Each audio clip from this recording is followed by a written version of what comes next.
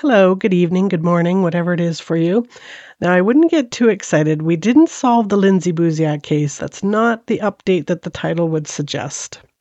Interestingly, just after the Lindsay Buziak story was released on Monday, which was just yesterday, I got a message from one of my most loyal listeners, Trish, telling me kind of as a side note that Lindsay's story had also just been done by The Trail Went Cold.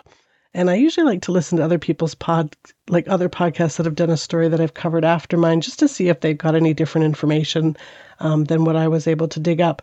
And while looking up the episode, which I actually haven't found yet, I haven't listened to it yet, but when I was looking for it, I discovered that literally just last week, Capital Daily did an 8-part episode on the case. Now, Capital Daily, as you might remember, is the news source that actually went to court to get the investigation documents. So when I saw that, initially, to be honest, I kind of freaked out a little bit because what if I got something wrong in my coverage?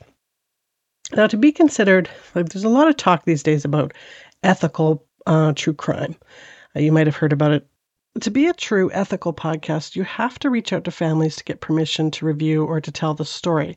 Now, most podcasters, including the really big ones, don't do that. They might reach out to the families occasionally, but it's usually to ask if they want to participate, not necessarily for permission. They're kind of like, we're doing this story. Do you want to participate? So I'm actually okay with not being on the extremely short list of truly ethical true crime podcasts. In fact, I don't think I can even name one that's on that list. But having said that, and being that I've experienced being a family member of a victim myself, I know how important the facts are. Do not get anything wrong and pronounce everything right, which is a very tall order for someone who is admittedly not a professional anything and can't pronounce even simple words and names half the time.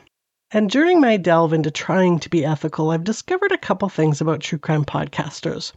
We are essentially storytellers, not investigators, and even investigative journalists are not police investigators. They aren't experts on forensics or forensic psychology. So even the big podcasts that get these exclusive interviews and take the time and the money and spend the money to get copies of court transcripts, 911 calls, interrogation tapes, they are still just relaying information provided by others. So when they do a cold case, everything is a theory and hearsay, like everything. And that is because even when a case is cold, it's still an open case and still under investigation, until almost forever, at least in our lifetimes. And because of that, the police release to the media next to nothing. The only things they will reveal is small facts that are more likely to help than hinder solving a case, like maybe the description of a car or details about the last place a person was seen, but not the cause of death or any real details.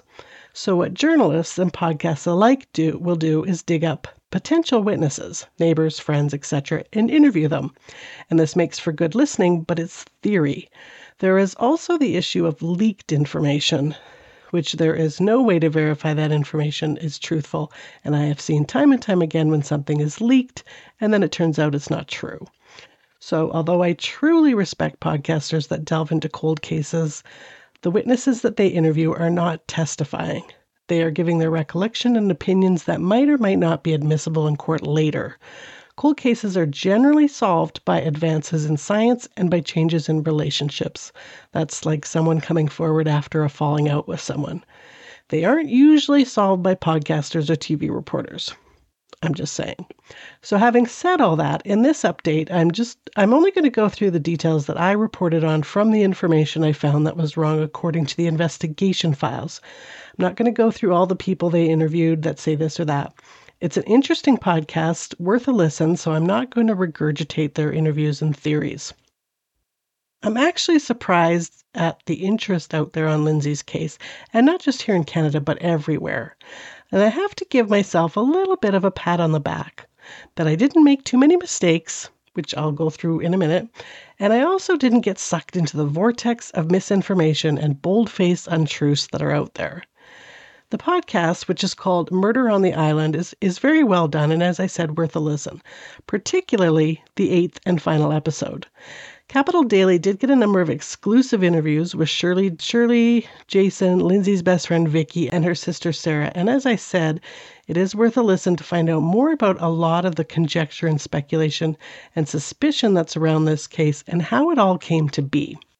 But I'm not going to go into their coverage too much. I just wanted to clear up the couple of boo-boos that I made. The first one being that it's Shirley and Jason Zallo, not Zalio. Get it together, Kim. It's even pronounced how it's spelled. Not really sure how I made that mistake. Second one is that Shirley Zallo did not, in fact, introduce Lindsay to Jason. She actually met her after they were already dating.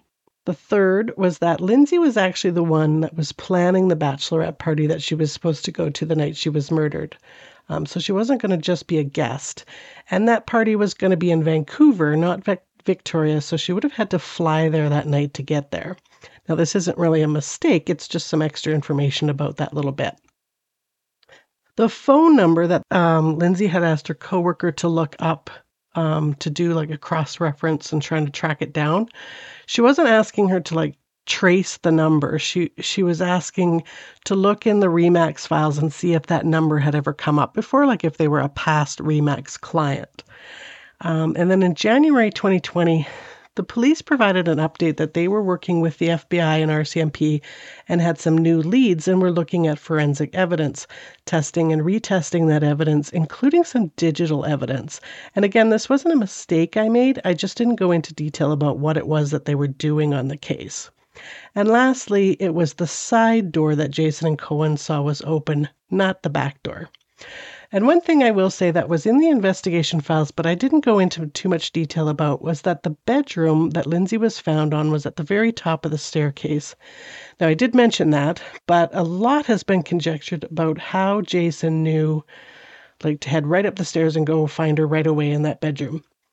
And the truth is, you could see into the bedroom doorway as you were walking up the stairs. It would have been, as soon as you started up the stairs, you would have automatically seen her in the doorway of that bedroom. She was pretty easy to spot. Capital Daily did try talking to the investigators that were working on the file, but they were denied access to that. They said that they will not and cannot comment on anything. So you can see my point about investigation files being closed and ripe for theories and conjecture. The court case that allowed them to access the files, the information that they did get released was fairly heavily redacted, and it was 1,600 pages in length. And even the number of stab wounds isn't found anywhere in those files, and yet it was reported on really widely, and the numbers varied from 5 stab wounds to 54, furthering my point that leaked information is not really information. I also found out that I'm very happy that I tried to weed through misinformation from actual information, because the details that kept getting reported on that somebody said this or that have all been disputed and denied, and even some big-time podcasters and reporters got things very wrong. I love details. I love details, but I don't like fluff filler. Like, for example, quite recently, Coffee House Crime did a piece on Taylor, Sean, and Alan's story, and they filled in details that never happened. Mostly, I think it was to appear that they were closer to the case than they really are. There were some details like David, Dustin's stepbrother, was trying to get a hold of Dustin to go for coffee the week of Taylor's murder, and Taylor's mom was working with Sean. Taylor's mom, Joanne, was working with Sean trying to find Taylor.